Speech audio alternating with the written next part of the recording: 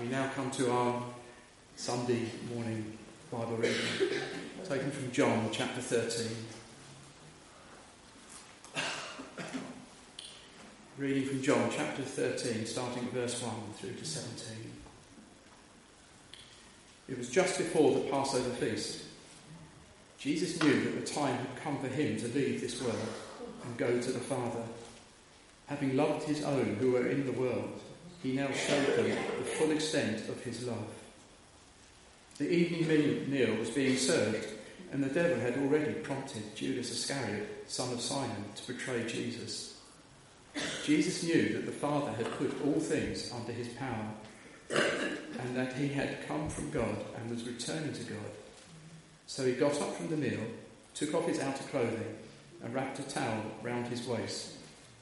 After that, he poured water into a basin and began to wash his disciples' feet, drying them with the towel that was wrapped round him. He came to Simon Peter, who said to him, "Lord, are you going to wash my feet?" Jesus replied, "You do not realise now what I am doing, but later you will understand." "No," said Peter, "you shall never wash my feet." Jesus answered, "Unless I wash you, you have no part with me." "Then, Lord," Simon Peter replied, "not just my feet, but my hands and my head as well." Jesus answered, "A person who has had a bath needs only to wash his feet. His whole body is clean, and you are clean, though not every one of you." For he knew who was going to betray him, and that was why he said not everyone was clean.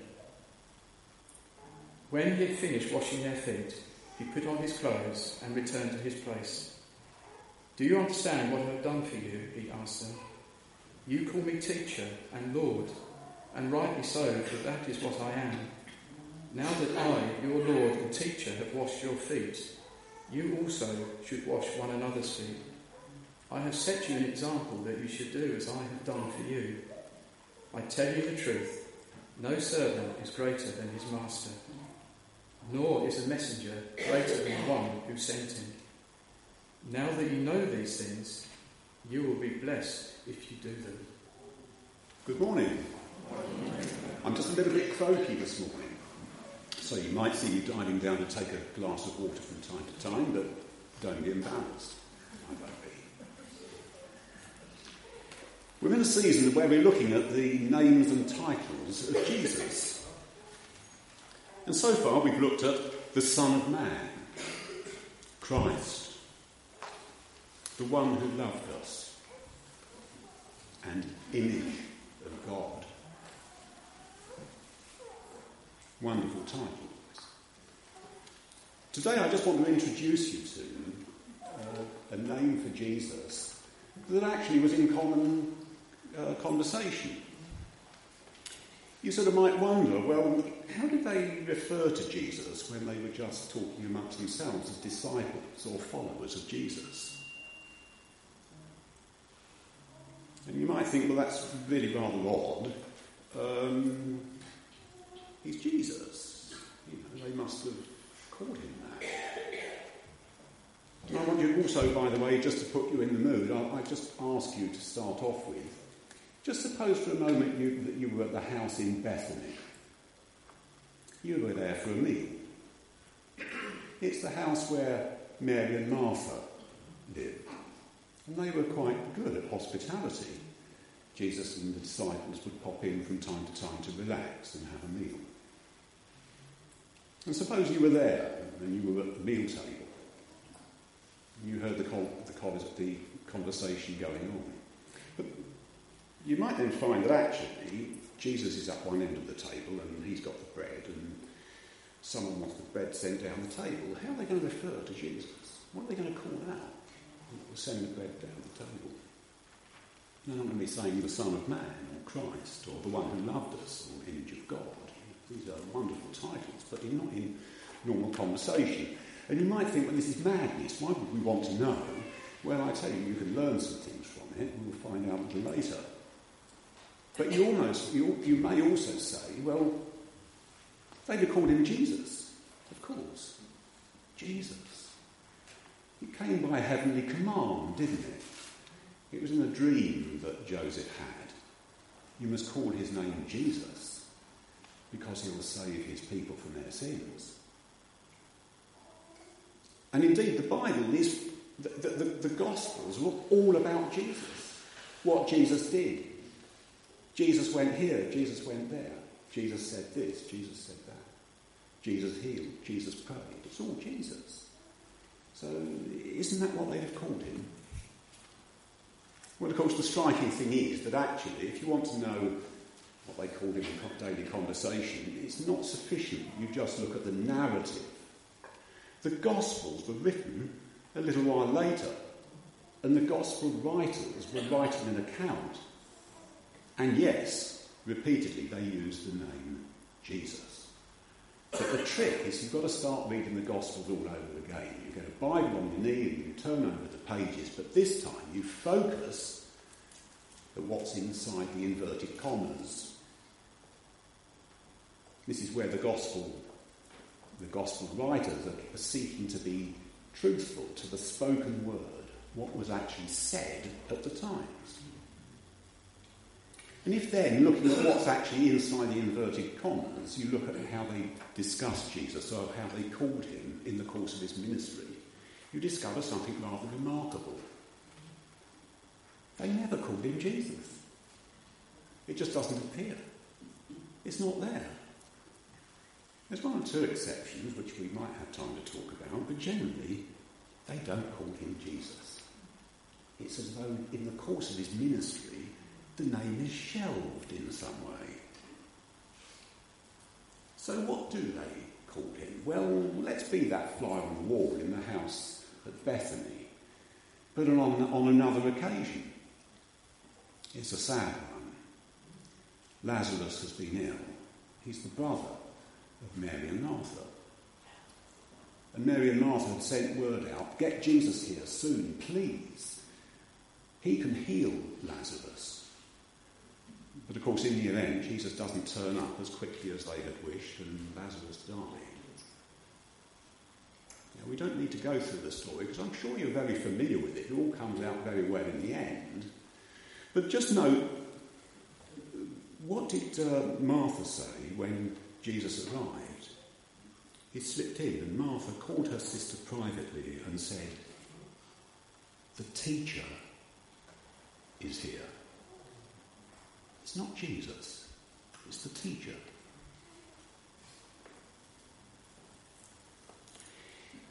Let's look at another occasion. I just love it. I could, by the way, I could go on for hours like this. We could now work our way systematically through all the things that would fall inside inverted commas, but I'm just going to pick out a couple of occasions. I just love that time when all the disciples all piled into a boat and they're going to cross the lake. And Jesus is taking opportunity to have a bit of a rest, and he's lying down and his head's on the pillow and he's dozing off asleep. And there's a frightful storm. Gosh, the waves are breaking over the boat. They're in a terrible plight. They are scared. They assume that very shortly they're going to be drowned. They're going to be on the bottom. And Jesus sleeps on. What are the words that they all cry out in? They realise that the only chance that they've got of surviving is actually get Jesus away and get him to do something. Now, what do they say? They don't have time. They're about to drown, okay? They don't have time to check out the name on his birth certificate. They just cry out, "Teacher, don't you care that we're about to die?" It's teacher. It's teacher again. Spontaneously, they just cry that name out, teacher. I warned you I could go on with examples. I'll just finish with one more. I think it's rather a poignant moment. Mary Magdalene is looking to revisit Jesus' tomb. And 3 days earlier, this dear woman, who was dearly fond of Jesus, she had stayed with Jesus until he breathed his last. She was there throughout, and she had witnessed Jesus' crucifixion. She doubtless was traumatised by it, as we all would have been. It was an extraordinary thing to see the one that she loved so cruelly put to death. And 3 days later, she finds herself, probably still, overwhelmed with grief. And I don't know quite what was in her mind, exactly what she was hoping to be able to achieve, especially with a sealed tomb. But in the event, she found herself amongst the tombs, and the grave was open, as you know, and a man is behind her. And you probably know the story. She thinks that he's the gardener. But he just says one word to her, Mary.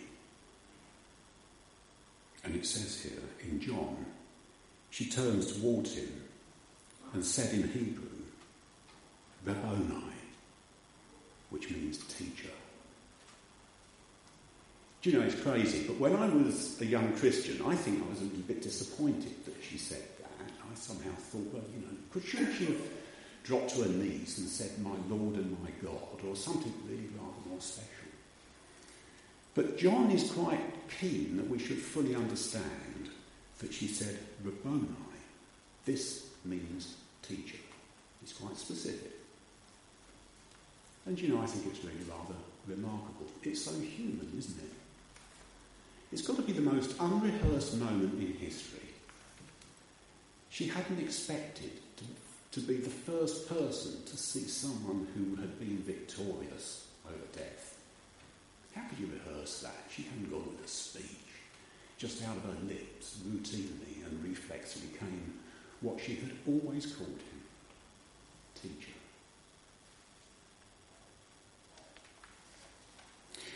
So there we go. That's it. They'd somehow shelved the name Jesus. Why did they call him teacher?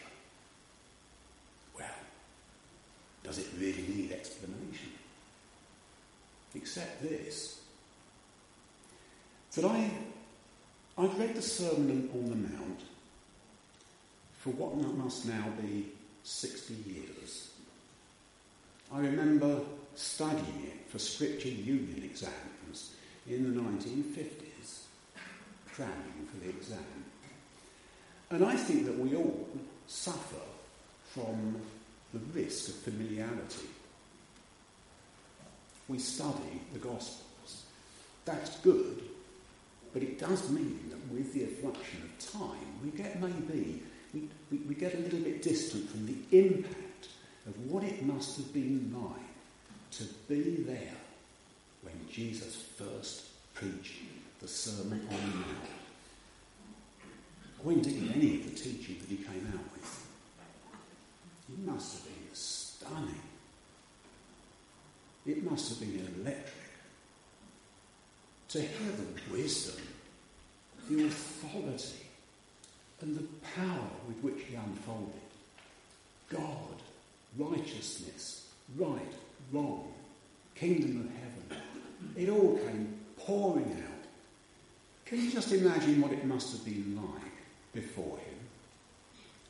Yes, they had the Torah, they had the law, they had the prophets, and we study them. They are, of course, magnificent. But people were still searching out, what was God like? What is good and bad? How do we get to a kingdom of heaven? Is there one? The Sadducees still weren't sure. But Jesus came. And he spoils us with the most amazing expositions. It's all there. Here we are, right by my side. It's all in here.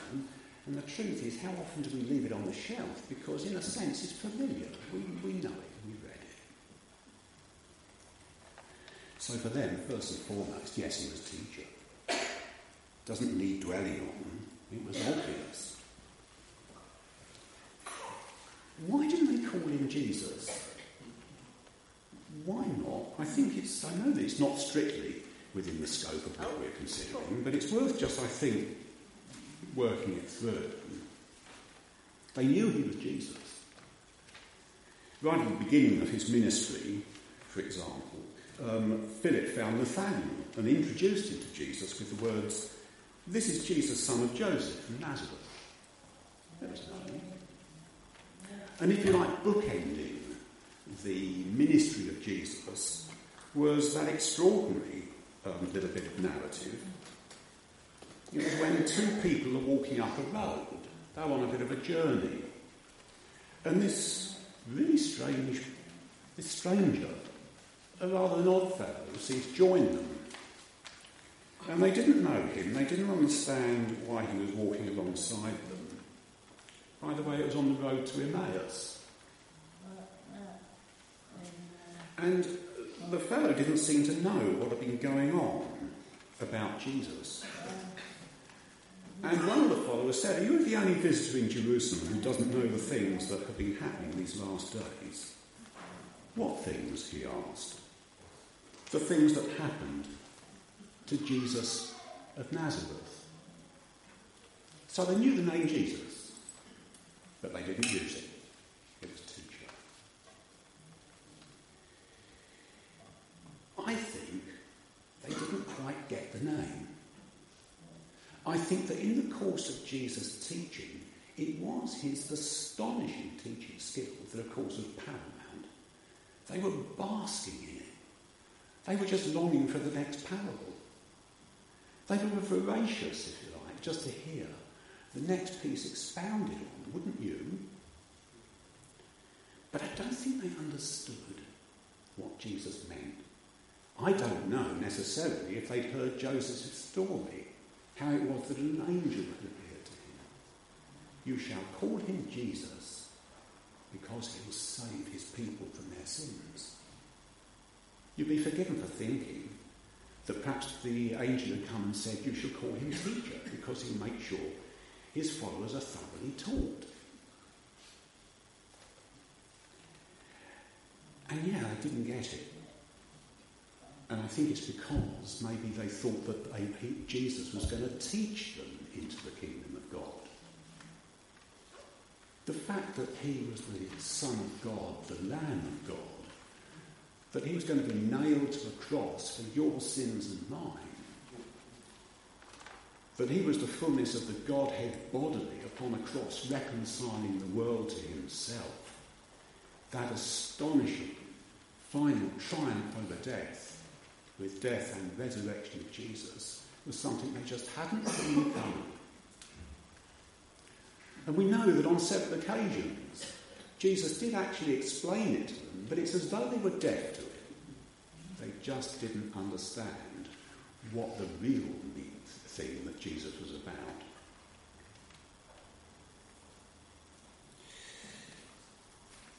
I said, didn't I, there were exceptions to the Jesus in inverted commas.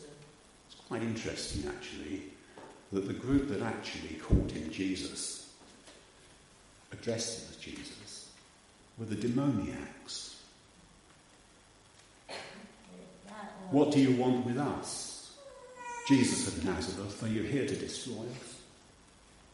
And again, another one. When he saw Jesus, he threw himself down at his feet and shouted, "Jesus, the Son of the Most High God, what do you want with me?" Satan knew the significance of the name Jesus. That was always apparent. The demoniacs must have known that there was something far more powerful going on here than just another eloquent teacher.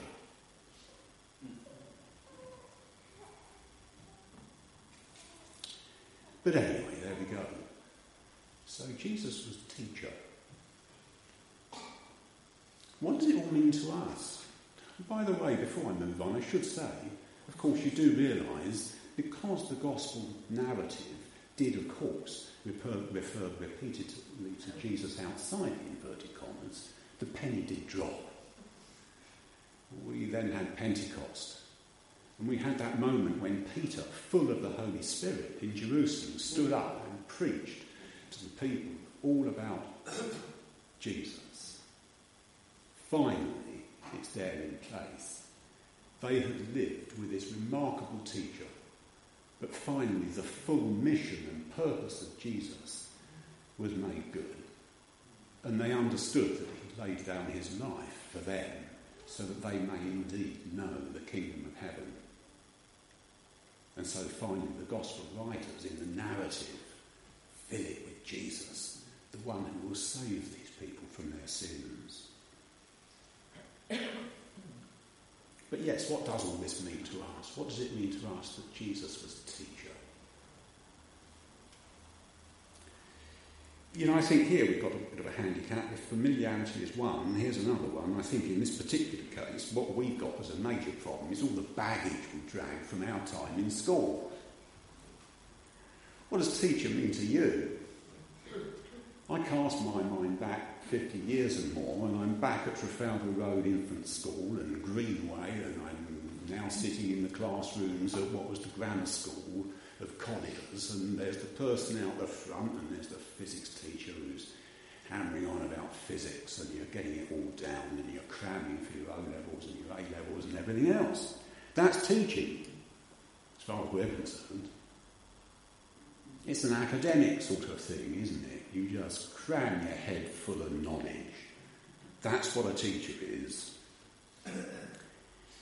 And actually, just taking that example of the physics master out the front that I happened to mention, it was only ever sufficient that all we had to do was stand up the front and talk physics. This wasn't a physicist who was trying to produce another physicist by emulation. It was all about the facts. But the whole point is that when in Scripture they're talking about, in the Gospels, they're talking about Jesus as teacher, these people were not alumni of Nazareth County Primary School or Galilee Sixth Form College. Okay. What did they have in mind? Now look, at this point, I hope you don't mind, I'm just going to take a few minutes to take a bit of a turn. I'm going to get into a little bit of a secular piece just to explain, and I hope you'll bear with me, because in truth I've grappled with this, and I think it's the only way that I can get over a few thoughts and ideas that are in my head about what teaching was all about in the mind of the disciples. I happen to be from a long line of blacksmiths. Yes, there's someone. Do you remember Wickersham Road? Yes, there you go. Someone remembers Wickersham Road in Horsham. Bulldozed when Albion Way was put in. How dreadful. In the 19th century, if you had horses, and there were plenty around, and it was whatever, whether it was for transport or heavy horses, shire horses, the whole lot, there was only one place in Horsham to get your horses shod. And that was the Wickersham Forge in Wickersham Road. And the forge actually stands exactly where Park Surgery is just now. And my goodness, it was an earner, it was a busy place. 3 hearths going all the time, and a queue of horses out front waiting to be re-shod. But at the end of the dynasty, there was one master blacksmith and one alone. And curiously, it's rather astonishing, the master blacksmith was my great-grandmother, Betsy Wickersham. A Christian lady. She could almost hear me. She's buried just at the back of Rehoboth Chapel, just round the corner. A sweet Christian lady, scarcely 5 foot tall, and if you had a shire horse that needed shoeing, you wouldn't really think of expecting to draw my great-grandmother Betsy out of the crowd to do it for you. But she was the master. She was a master blacksmith in her own right. So when a young chap in Horsham, a chap called Frank Caplin, wanted to be apprenticed as a blacksmith, there was only one person he could be apprenticed to, and that was my great-grandmother. And at home, I've got the indenture documents. I've got a number from that time. And I've got the indenture for his apprenticeship. And my great-grandmother was probably quite an intelligent woman. At the bottom of it, in lovely copper plate, Elizabeth Wickersham. master blacksmith. Underneath, Frank Caplin, who was 14 years old, unfortunately, bless him, he hadn't yet learnt to actually write his name. All he could manage was just put a little cross, little feeble thing, on the apprenticeship document. But that was a covenant. It was a covenant where the master would take the pupil and teach that pupil whatever was needed to make him the real deal.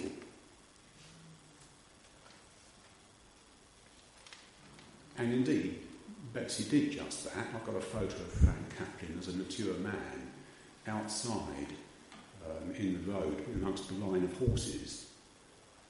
He's got a leather apron round him. And he's looking up to smile at the camera, briefly pausing from his work. And he's shoeing a horse. He's the real deal. I don't know when he's looking up, shoeing that horse, whether he's learned to spell his name yet. But it doesn't really matter. All he had to do was fix his eyes on the master and do whatever she did. She would split bar iron and start showing him how he would fashion horseshoes, how to make nails, the whole business of being a farrier. Now, that was a very long excursion, wasn't it? But I expect you got the drift. I think that when they talked about Jesus as being a teacher, it was much less about my physics teacher and much more like Betsy. Where we acknowledge that Jesus Christ is Lord, it's part of a demonstration that God in his grace has granted us his Holy Spirit. We're children of God. And God has granted us a covenant. A covenant. I think as a young Christian, I would have thought that being a Christian had to do with filling my head with doctrine and knowledge. I quickly read my Bible from Genesis to Revelation. By the time I was 20, I would be proud of being in the militant wing of nonconformity, an amillennialist, a 4-point Calvinist, charismatic. I sort of accumulated doctrine. But at this end of life, I realised that's all very interesting, but I don't think it's Jesus' priority. I think I'm a bit like Frank Caplin.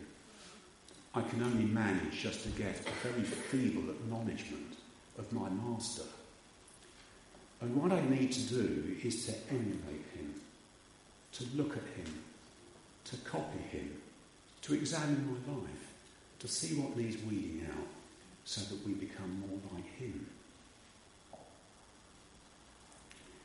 Gosh, I'm grateful to Tim Carter, bless him. Tim, my heart goes out to Tim. Tim thought when he'd asked me to preach that actually he'd got a bit of time off duty. But in the event, the first thing he got was a 2-page email that was asking all sorts of stuff about teaching in Aramaic and Hebrew and Greek and what's the Greek word for this and the Greek word for that. And why Rabboni and not Rabbi? Bless him, he must have thought, my goodness, it'd be quicker if I just get up there and preach the sermon myself. But I am actually grateful that when he was talking to me, he did say unsolicited, the fact that actually Jesus did fit in that great tradition of the rabbi. And for rabbi, it's different, really, than just what is used, for example, of the Greek word teacher. It's much more, I think this was his word, it was to do with like apprenticeship. And I think that's true. That's what I had kind of worked out for myself. It's not crowding our heads with knowledge necessarily. We need to study Scripture. We need to understand it. But mostly, we need to learn to be like Jesus. We need to be the real deal. So just finally this. What does it mean to us that Jesus was teacher? I just leave you with this point. Jesus said, "You must not be called teacher, for you're all members of one family, and you have only one teacher." Please can we all find time today, take time to quietly get aside and reflect. What do we need to learn now from him? What's he got to lead us on to be more like him? What's our next lesson? May today find each of us on our knees, pleading that God graciously, through the Holy Spirit, may have us emulate Jesus as our teacher.